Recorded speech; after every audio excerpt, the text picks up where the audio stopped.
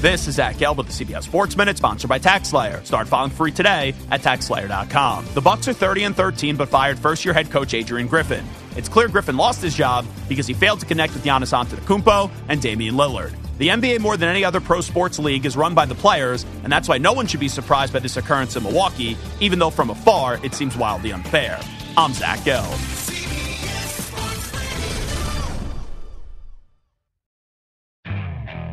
Okay, picture this. It's Friday afternoon when a thought hits you. I can spend another weekend doing the same old whatever, or I can hop into my all-new Hyundai Santa Fe and hit the road.